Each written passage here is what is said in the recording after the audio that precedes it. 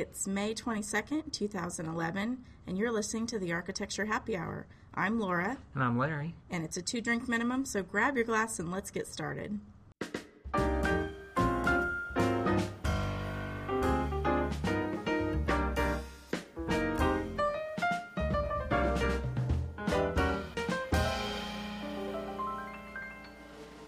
Well, welcome back to May, I guess. Or back to May. I don't know. They never left May, really. That's true. We're more than halfway through. Oh, my gosh. Really? Yeah, we're really... When did that happen? I don't know. It snuck up on us. Yikes. June's around the corner. You're heading off to Indiana. Yes.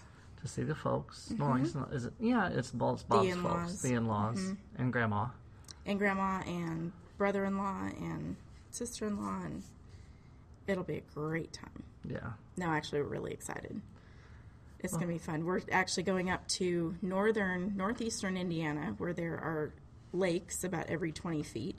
So we're going to be on in an area called Pleasant Lake that's teeny tiny right by Angola. And it'll be fun because my little one, who's now more than 2.5, is, hasn't gone and hunted for frogs or gone tromping through the reeds and... been a little wilderness boy, so we're going to go have fun doing that. Well, it's going to be very, very quiet in the office since you're not going to be here. Yeah. Well, it was very, very quiet.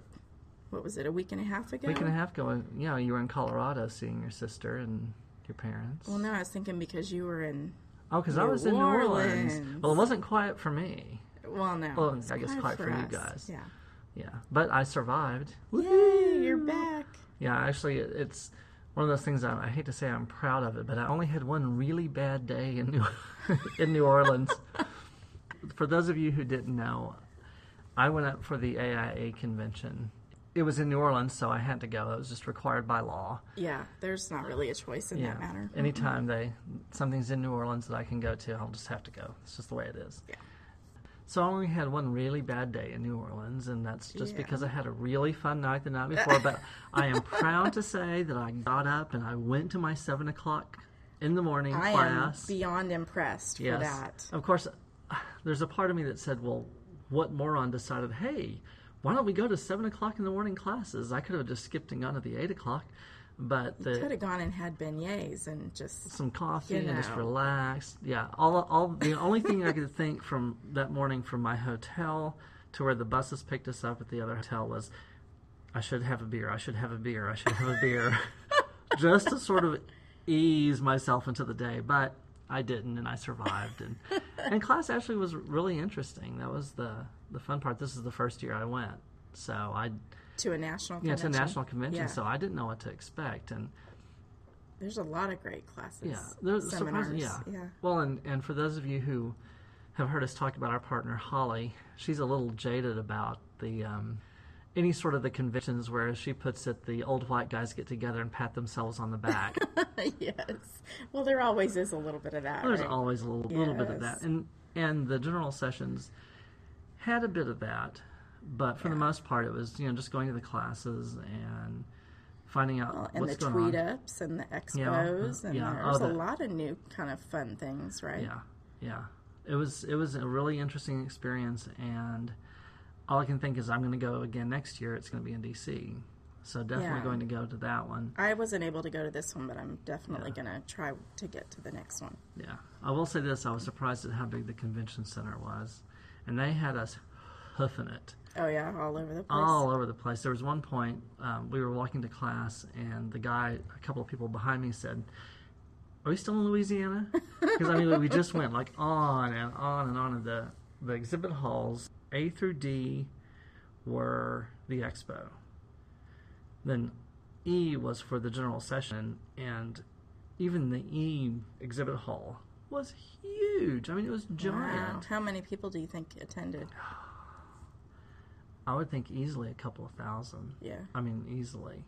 But hard to tell. And the funny thing is I got back and realized I didn't see anyone that I saw a couple of people I knew. Yeah. That I knew would be there, but I didn't expect to run into anybody else that I knew. And of course, I'm at the tweet up and suddenly there's somebody I know from Houston. I'm like, hey, it's a familiar face. Well, fancy seeing you here. Imagine that, yeah. Yeah, that's fun. Especially on the expo floor when there's Oh gosh, yeah, people from all over the country. People from all over the country, and booth after booth after booth. It was amazing. Someone told me that they think it's the largest one they've seen in a while. Oh, good. Yeah. That's a good sign. Pretty impressive. So. Good. So if you haven't figured out, this podcast is going to be about the AIA Convention recap. I guess we should tell you that. Yeah, Larry will be doing a lot of talking, and I'll just tease him every once in a while. And sit here knowingly, yes, oh, that's nice. Really? Tell me more about that. I'll do my best. Well, thank you. Although we did get a brief recap about it, Holly and I did, and there was some really great stuff, so I'm excited for you to share. Yeah, the first general session that I went to was on Thursday. Thomas Friedman was the speaker, and for those of you who don't know Thomas Friedman, he is the writer for the New York, or a writer for the New York Times, not the writer, but a writer for the New York Times, and he had done this book called Hot, Flat, and Crowded, talking about, I won't say overpopulation, but the growing population in the world, and they're expecting it to reach 10.5 billion by 2050. But even more important than that was not just the number of people, but the way they're being concentrated and the structures they're building and how much it's having a drain on the overall energy. Yeah, overall energy consumption. Yeah. But they judge it by how many, I think it was a writer in the UK described it as how many Americas there are. The example that he gave was he had gone to Doha? D-O-H-A. I'm probably mispronouncing it, but you'll forgive me, in Qatar. And he'd been going there for a number of years, and the first time he went there, it was this little dirt outpost in the middle of nowhere. And the last time he went, they landed at the airport, he got in the car, and they drove him into town, and his first thought was, oh my God, you people have imported Manhattan. Yeah, because exactly. All of the buildings, and he said, in exactly like Manhattan, at nighttime, every single building was lit up. All the lights were on, and it's just, that kind of recreation of American cities is what they're talking about Americas. The number they came up with is now that there's like 8 or 8.5 Americas. Wow. So there's that kind of power consumption across the globe, and it's just growing. Yeah, and that's the thing, is that it's this multiple of something, but how efficient is that something? And right. The more times it gets multiplied, the harder it is to control and get it back under a certain efficiency, I guess. Yeah, well, you think about it, take Manhattan, literally Manhattan, and duplicate it all over the world. It's amazing. And that's just that kind of, oh my gosh. At the same time, he was talking about there are something like 1.4 billion people who don't have any electricity. But he showed a great slide of these kids in somewhere in Africa. God, I want to say Uganda for some reason. Yes, it's been a couple of days, so the information is not quite all there, but I'm sure it's in his book. They were studying in a airport parking lot. They were sitting underneath the light stanchions with their textbooks out, studying for school, because that's the only place they could get light at nighttime. Oh my gosh. No power in their homes, but they were somehow supposed to do homework and study and educate, and that's what they were kind of stuck with. Wow. Yeah. But the best part, the best thing he said, and I think everyone who's probably involved in the green, quote-unquote, green movement will agree upon, or especially the people who are really devote themselves to sustainability, was the comment that green revolution will have happened when we stop using the word green. When it just becomes a building. It doesn't become a green building. It just becomes a car. It's not a green car. It's just the way things get done. The way we're doing it. Yeah, I love that. Yeah. Right now he said it's a green party. We're having a party. Right. Look at this new shiny stuff. Yes. thing Ooh, we get to play with, and doesn't it feel good to do good? And yeah. Yeah. We can call ourselves green and feel good about ourselves, and at the same time we're not really doing that much. But it was really interesting. It was a very good talk, and you almost left depressed. And it was hard. How much more work we have to do? How much more work there is to do. And at the same time, you kind of left kind of charged up because, if we don't fix it, we're done. Right. It's going to be one of those things that it has to change, and it has to change now. It has to start happening now. Mm-hmm. And, of course, he said the next big Microsoft or Apple is going to be the company that comes out with cheap renewable electricity. Yeah, they come out with that technology that we can just turn out electricity where you don't need that huge infrastructure. You don't need the coal. You don't need the natural gas. You're not using a lot of oil. That's going to be the company that's going to be the next Microsoft. Mm-hmm. That's really interesting. Yeah, that's neat. It's exciting. Yeah. So once we got past all the old guys patting themselves on the back, we went right on into the speech from Thomas Friedman, and it was really good. One of the other classes that I actually attended that day was also about social sustainability and universal design. And it's one of those classes that they put it in this giant room, and maybe 50 people showed up, 75 people showed up, and I thought, for the speakers, it's got to be that kind of crushing, like, nobody wanted to come and hear us talk. We have something to say. Yeah, it's an important topic. Yeah. But that was kind of interesting, and I was a little concerned when they got started. I thought, this is going to be really dry. But it's some really interesting stuff to say.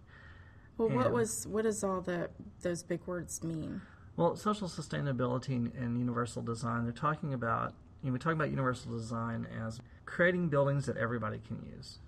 That not just the physically abled, but anybody with a handicap, anybody with that maybe doesn't understand English. I mean, the whole community can actually come and use it. It's intuitive, it's natural, accessible. Mm-hmm.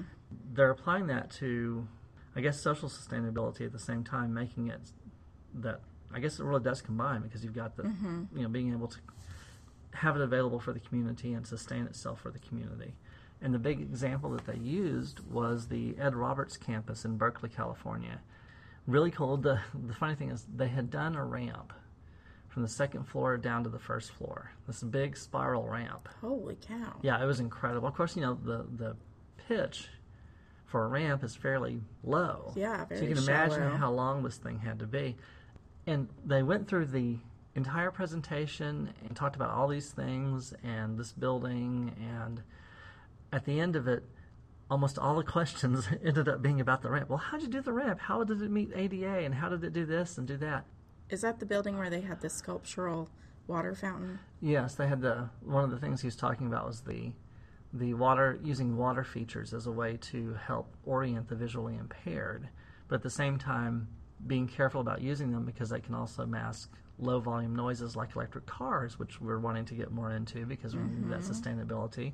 So nothing like orienting yourself towards a lovely water feature only to get run over by a car. Right. Creating hazards out of other things. Right, hazards where you're not really thinking about them. Well, my last class on Thursday turned out to be something that 6 o'clock on Thursday, it's the last class. You'd think there would be nobody in it. It was packed. Probably 200, 300 people in this class. Oh, my gosh. Yeah, I mean, it was full. Great presentation, actually called Cities of the Dead, and talking about the cemeteries in New Orleans and restoration and how they maintain them. Learned some very interesting things. Mm-hmm. The crypts that they, because everything's above ground because of the water saturation levels, the crypts are kept so that, or I guess I don't know, really crypts, but I should know what the word is. Mausoleums? Yeah, or whatever. It's the tombs? The tombs, I guess. But the tombs are kept are built so that when you have somebody die, it's a family tomb, you open up the front of it, you take the piece of marble that's keeping it closed, and behind it is actually brick. And what they've done is, the last time somebody was buried there, they've written the date. So you know what the last time the burial was. Huh. Then they take the brick out, and there's usually 2 chambers. And they take the body in the top chamber, remove all the bones, bag them. Are you kidding me? No. Bag them and put them in the bottom chamber, and then put the new body in the top chamber, brick it back up, write the date on it, and then seal it back shut until they need it again. Oh my gosh. Yeah. I could have gone my whole life without knowing that. It was fascinating. I mean, absolutely fascinating, but it was also really about how they maintain them, the calcification and the materials to use. It was really good. The presenters were funny, and like I said, the class was just absolutely packed. You would have to be able to present something like that. Yeah. They go and travel all over the U.S. helping cities restore cemeteries and maintain cemeteries. they talk about how they repair broken headstones and what to do. For example, they showed a picture of a tree, the giant tree that had fallen on a crypt and had crushed it. The first thought, of course, is we got to get the tree taken off, but they told everyone, don't move the tree. Get everything stabilized, call an expert out in restoration that can look at it, because 9 times out of 10 you're removing that tree and you're doing more damage to the crypt or the broken headstone than you would if you actually just left it there. Really? Yeah. Do they typically just leave it there? Well, no, I'm saying instead of just... It's kind of like if somebody falls and hurts their neck, don't move them. Yeah, that kind of until thing. The paramedics get there. Exactly. Because you're going to do more damage. Exactly. All right, I'm with you. Yeah, okay. But yeah, but that's how I ended. That's ended interesting. Thursday. That was the last class. Well, Friday morning, I actually showed up for a 7 o'clock ADA class that was given by our friend Marcella Abadi Rhodes. Hello, Marcella. Hi. Again, completely full. Yeah, that's awesome. Yeah, I thought, was really wow. excited for her for that. 250 people or something. I mean, it was full. And I was very proud of myself. I sat right up at the front instead of hiding myself in the back like I usually do. I thought, well, I'm here to support Marcella. I'll sit myself up front. And she gave a great presentation. She was actually a little concerned. She was kind of worried she was going to... at the 7 o'clock. Yeah. And then she's like, and what is it, only Texas and California require the ADA continuing education credits for their licensing. Yeah. And so she's like, how many California and Texas architects are going to be there that actually need this? And she was kind of like, man, I'm getting gypped. She was full. concerned. So, yeah, that's really great. Well, and too, I think she was concerned that she wasn't going to finish in time. Oh. Yeah, she's like, I've got to do this in an hour. And she There's so much to talk about. I've been to a couple of her talks, and yeah, she was able to get through everything. I think the last 5 minutes was really rushed, and she had to stay behind to answer questions for people. But I also know she had to catch a flight that morning. Right. So it was give her a presentation, answer questions, get in the cab, go to the airport, take off. Right. Well, and it's a big deal because the new ADA just came out, and we're kind of in this transition time, and Texas it's all goofy because we're waiting for the Texas legislation to adopt our version if they're going to make any changes. And so what is the Texas? The Texas Department of Licensing and Regulation. And they're the ones that tell us whether Texas is going to have a different version or not. Yeah, which we probably will because we do now. It's just how do those things impact the current version. Right. But stuff is supposed to be getting easier. The big thing for me was that some of the diagrams in the old ADA and the Texas accessibility standards as well were sort of confusing. You had to read, like, if X is Y, X equals this and Y is that, but they've really gotten the diagrams down so that you don't have to try to guess if you're doing it correctly. Less interpretation, which is really good. Really, really, really good class. Good. So yay, Marcella. Yay. Yay.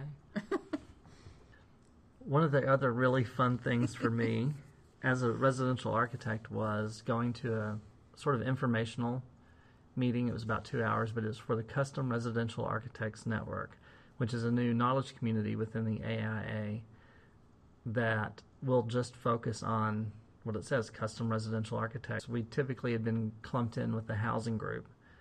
Yeah, which doesn't quite fit. Doesn't quite fit because they have mostly multifamily. The big companies are doing these multifamily or dorms, that sort of stuff. So we got lost along the way somewhere. But they started this group about 2005 or 2006 in Las Vegas. They have been self-funded. They've been providing an infrastructure to make the group work and to grow the group. And finally the AIA said to them, let's make you part of the knowledge community. Realized we're missing a great opportunity. Let's get them into the national organization. So they've become their own knowledge community. It was a lot of fun, and it was interesting to hear other people's take about architecture, especially residential architecture, and how they're practicing or how they're not practicing. One guy was talking about it'd be nice if everyone did just everything exactly the same all the time, because he happened to be a planner, I want to say community architect for a private development somewhere in Florida. And it just frustrated them because they had certain standards they had to abide by, and rules they had to follow, and people would bring him stuff that was not fitting within any of those parameters. And he would just get so frustrated. But when he stood up and said, I wish everyone would do it the same way, collective gasp in the room, like, what are you talking about? But of course, once you find out what it is he does, it sort of makes sense. It just didn't come out quite right. You could probably feel his pain of frustration, But we also got to hear from people who live in other states, an architect in California talking about how sometimes it's going through 9 separate committees just to get a renovation or an addition approved just to get a house. Permit. Just to get the permit. And spending, instead of having the contractor do the permitting, they're spending time doing the permitting, and hours and hours and hours. Well, it's review boards and things that are actually looking at the design, right? Yeah, design. So the contractor can't really address that. Yeah. Well, I'm sure, design, talking about, since it's California, earthquake issues and whatever other particular picadillos come up. I think she was in San Francisco practicing, and so I imagine there's a whole other layer on top of everything else. But it was nice to see that there was a group just for us. Yeah, well, and I think I'm a member of the residential knowledge community online, and so I get the digests of the messaging that goes on the forums, and it's pretty active, the residential folks that are in that group. There's quite a bit of discussion going on, so that's good. Well, this I think should come up as a separate group. They actually have their own website. It's AIACRAN.org. CRAN.org. They're also having a symposium in Indianapolis in October 14th through 16th. Go to the AIACRAN.org website, and there'll be information there, and you can sign up. It's their 4th annual one, so they're, I guess, really getting into the swing of things. And they've got some pretty really exciting that they've been able to organize like that. Yeah, and they've got some really big names sponsoring them, so that helps a lot too. Is there any sort of separate membership fees or no? It's just application part of, or anything. It's just part of the knowledge communities. Get on there and join. That's great. Okay. Yeah, but I think if you join from their website. Okay. If you go to I think if you go through the knowledge communities now, I don't think it's actually listed there yet because I just pulled them into the national organization. Just this year. Okay. So go to the AIACRAN.org, and there'll be a place where you can click join. Cool. Yeah, that's really neat. Well, and I think the AIA maybe, and they've been a huge part of this, I'm guessing, is there seems to be more of an awareness on the AIA side, on the continuing education classes.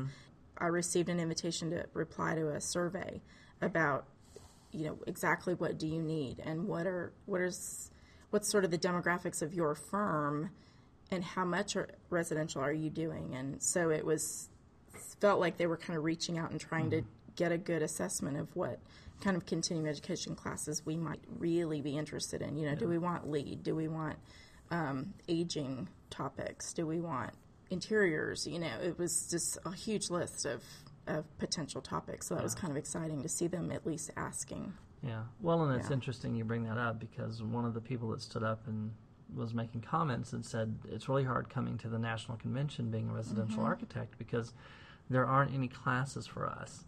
But it's great that they're actually reaching out and starting to ask those questions about what else can we offer besides the general stuff. Yeah, when you make that much of an effort and expense to go to a national convention, though, I don't blame the guy. Sure. I would expect there to be something really useful. I don't want to have to assimilate every single topic and sort of abstractly apply it to what I'm doing. Right. Well, that's the session I learned that something like 82% of the AIA national members are small firms. Yeah. So how do you cater more to the small firm and less to the big firms and really give that kind of education that you need? But it's great that they're reaching out, and it was at the same time it was a little frustrating to hear somebody say that because I went with the idea that I'm going to take what's interesting to me and figure out how to take that and move that into our practice and how I conduct business.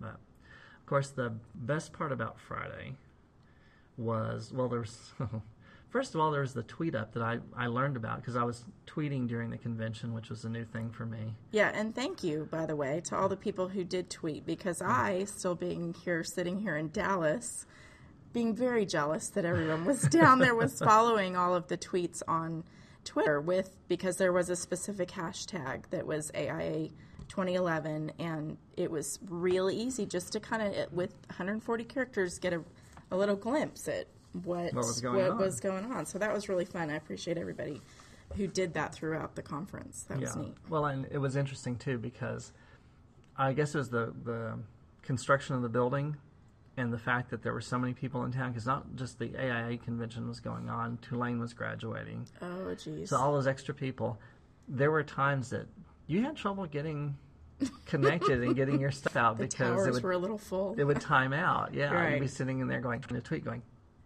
damn it. Go. And it was like, time out. Like, oh. Yeah. But they had a tweet up on Friday afternoon in the bar that was in the expo. Well, there you go. There's a bar inside the expo. Well, sure there is. Fine. It's New Orleans. Of course there's going to be a bar inside the expo. I'm surprised there wasn't a whole line of daiquiri machines or something at the end of every aisle. I know. Surprising. But when I went to the tweet up, our friend Andrew Hawkins with Hawkins Architecture in College Station, I guess are they in College Station or Bryan? Oh, it's sort of all mixed in together. To me, it's like it's Bryan College Station. It's one place. Right. Anyway, he told me about it. I had set aside some time, and he and I sat down and talked for a little bit before that. But he said, how are you going to the tweet up? I'm like, what tweet up? Huh? So I went to the tweet up, so thanks for doing that for me, Andrew. And it was fun. It was interesting to get to meet some of the other people that were tweeting. And I got to met again, a woman from Minnesota, Heather West, who had come to our presentation last November. Yeah, I saw her tweeting. Yeah, so I got to talk with her, and it was fun. And we were able to share I was able to share some of the information about the Architecture Happy Hour, what we're doing, how we're kind of trying to get the community involved or get architects out of their shell and into the idea of networking. Yeah, not only the podcast, but our actual networking happy group. Hour. Right, yeah. But that was a lot of fun, and they kicked us out at 4:15 because the expo technically closed at 4. So, well, you party animals. I know. It was an hour and 15 minutes, please. Suddenly the lights started dimming. It's like, oh, time to go. But I went from that to the LGBT Mixer, which they were hosting at a place called the Eiffel Society. And it's actually a club that they built with components from the Eiffel Tower. When they were doing some renovation work at the top of the Eiffel Tower, there was a restaurant. They had a few screws and things left over after they put it back together. Beams, like steel pieces. I know, I'm joking. Yeah. You know, like when you take apart a car. Yeah, you take apart a car, yes. There's a few things left over. Just a couple things left over. I'm sure that gasket's not important. Right. Whatever, yeah. We'll just send it off. Couldn't figure out where that went back in. Yeah, but they actually built kind of wild. Built this club with those components. And then to decorate it or to get the artwork that's inside of it, they had a lock-in. And locked in, I don't know how many local artists for 30 days. Okay, that just sounds very smelly. Well, they gave them a place to bathe. Oh, okay. They gave them food, and of course they gave them drink. And when they were done, they had these really unique pieces of art. Like a huge artist's charrette. Yeah. Something like that. Yeah, and actually there's one piece that looks like almost like a giant bean bag. Like this giant cushion thing, except it's all made out of these wood strips, these wood pieces. And it's not unusual for somebody at some point during the evening to jump on it thinking it's going to be soft, and it's not. That's happened more than once. Whoa. But some really unique pieces and really cool. And it was a wonderful, wonderful event. We didn't get a big crowd. Someone said it wasn't as big as Miami. But the one for Miami, they said you could walk from the hotel, and there's no way we were going to walk down to this thing from the convention center. But one of the great things was that I got to meet Pat Bailey with Out and Equal, which does workplace advocacy, ending discrimination in employment for the LGBT community.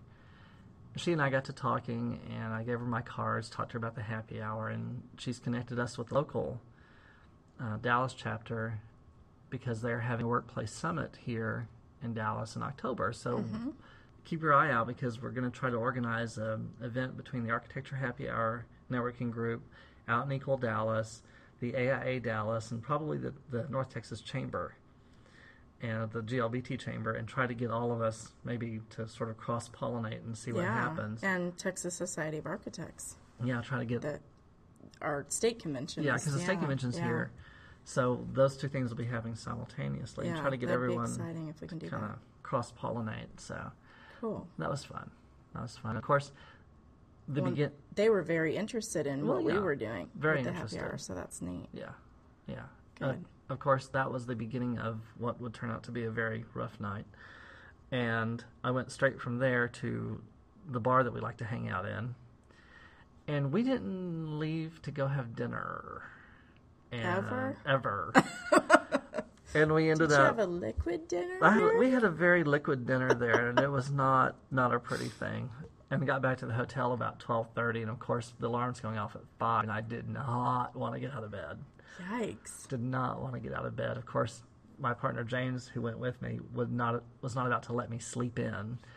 So of course I rolled out of bed and got ready and went, and I made it to my 7 o'clock class and got through the day, luckily enough. Wow. Yeah, it was one of those things. I knew I had to get up, and I should have stopped at probably about 10 and gotten something to eat and then gone back to sleep. But it's New Orleans. It's very vibrant. It's very party kind of atmosphere, and suddenly magically it's midnight, and where did the evening go? Right.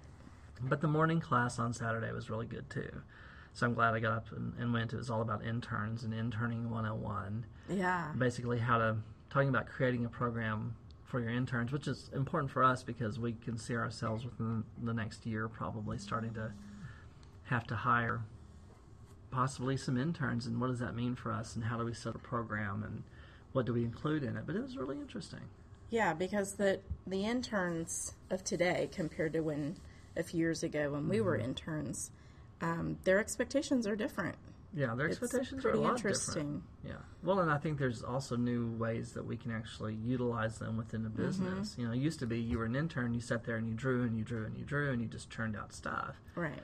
But that dynamic is changing. That doesn't lend itself to produce real holistically complete interns. Right. They're really good at drawing, and when I looked at my IDP credit hours, I had 3 times as many hours in construction documents as I needed compared to all the other categories where I struggled to get my hours complete. Yeah. And that's just not right. That's not what it's meant to do. No, it really should be a complete. Yeah, it's really nice to see some firms being progressive on trying to get, offer opportunities for their interns to get to grow, to really learn the business, push their envelope, push their envelope of sort of what they're comfortable with, and also, what they're expected to know. Yeah, well, and seeing what can they contribute themselves back to the firm. I actually ended up spending most of Saturday doing the expo. Walking the expo because it was so big. Big, right? Yeah.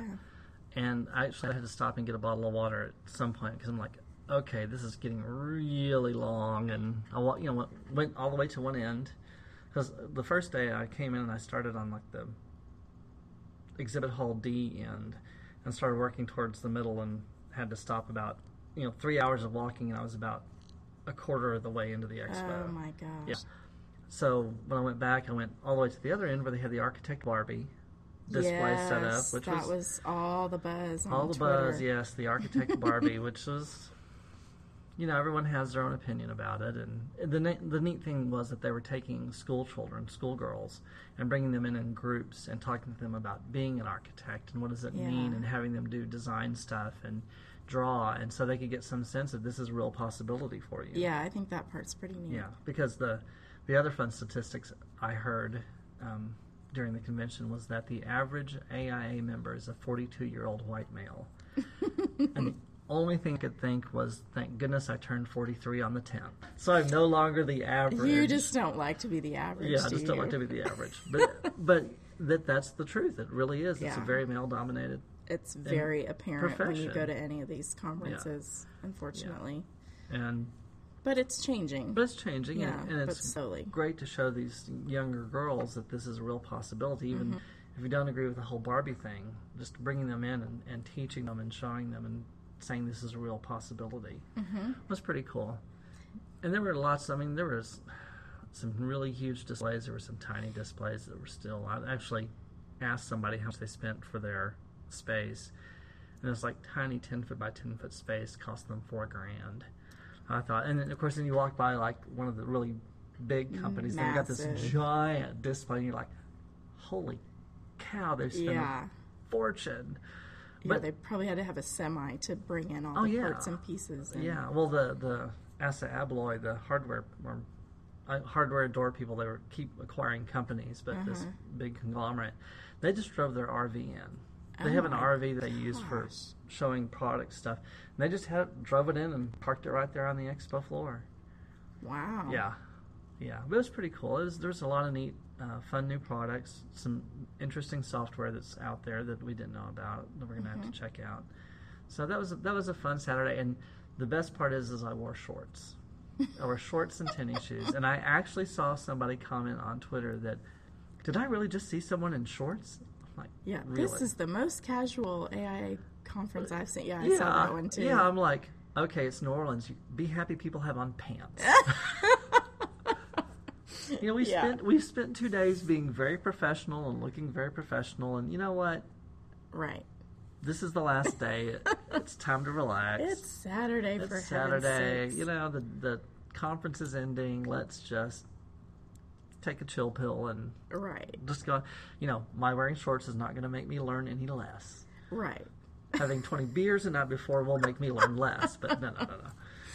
That might affect a few that might affect a few things. Yeah. So anyway, but it was like I said, it was a great convention, and for that to be my first national convention, was fun. Exciting. And then of course we stayed a couple of days afterwards just for fun, and I got back home on Monday, and then back to work on Tuesday, just back to the grind. But it's great to be back, and we had It's not a grind. Well, you know, come on, Larry. Then we had the Architecture Happy Hour meetup. Yeah, that went really well. It went really well. We had a really good turnout. And looks like we're doing the next one in downtown Dallas. We're still working that out. So if you're in Dallas and you want to come, please be sure to check us out at meetup.com, the Architecture Happy Hour. Join the group and you'll get regular updates. And of course, you can always find us on the web at hpdarch.com. And Laura's on Twitter as HPD Architecture, and I'm on Twitter as Arch Happy Hour. So if you want to follow our tweets and find out what we're up to and what's going on here in Dallas, please do. I guess that's all for now, really. We'll hopefully get back to a more interesting topic next time. But we wanted to give you guys a recap of what went on if you didn't get the chance to go. And in the meantime, we'll sign off for now. I'm Larry. And I'm Laura. And we'll talk to you next time. Bye-bye. Bye.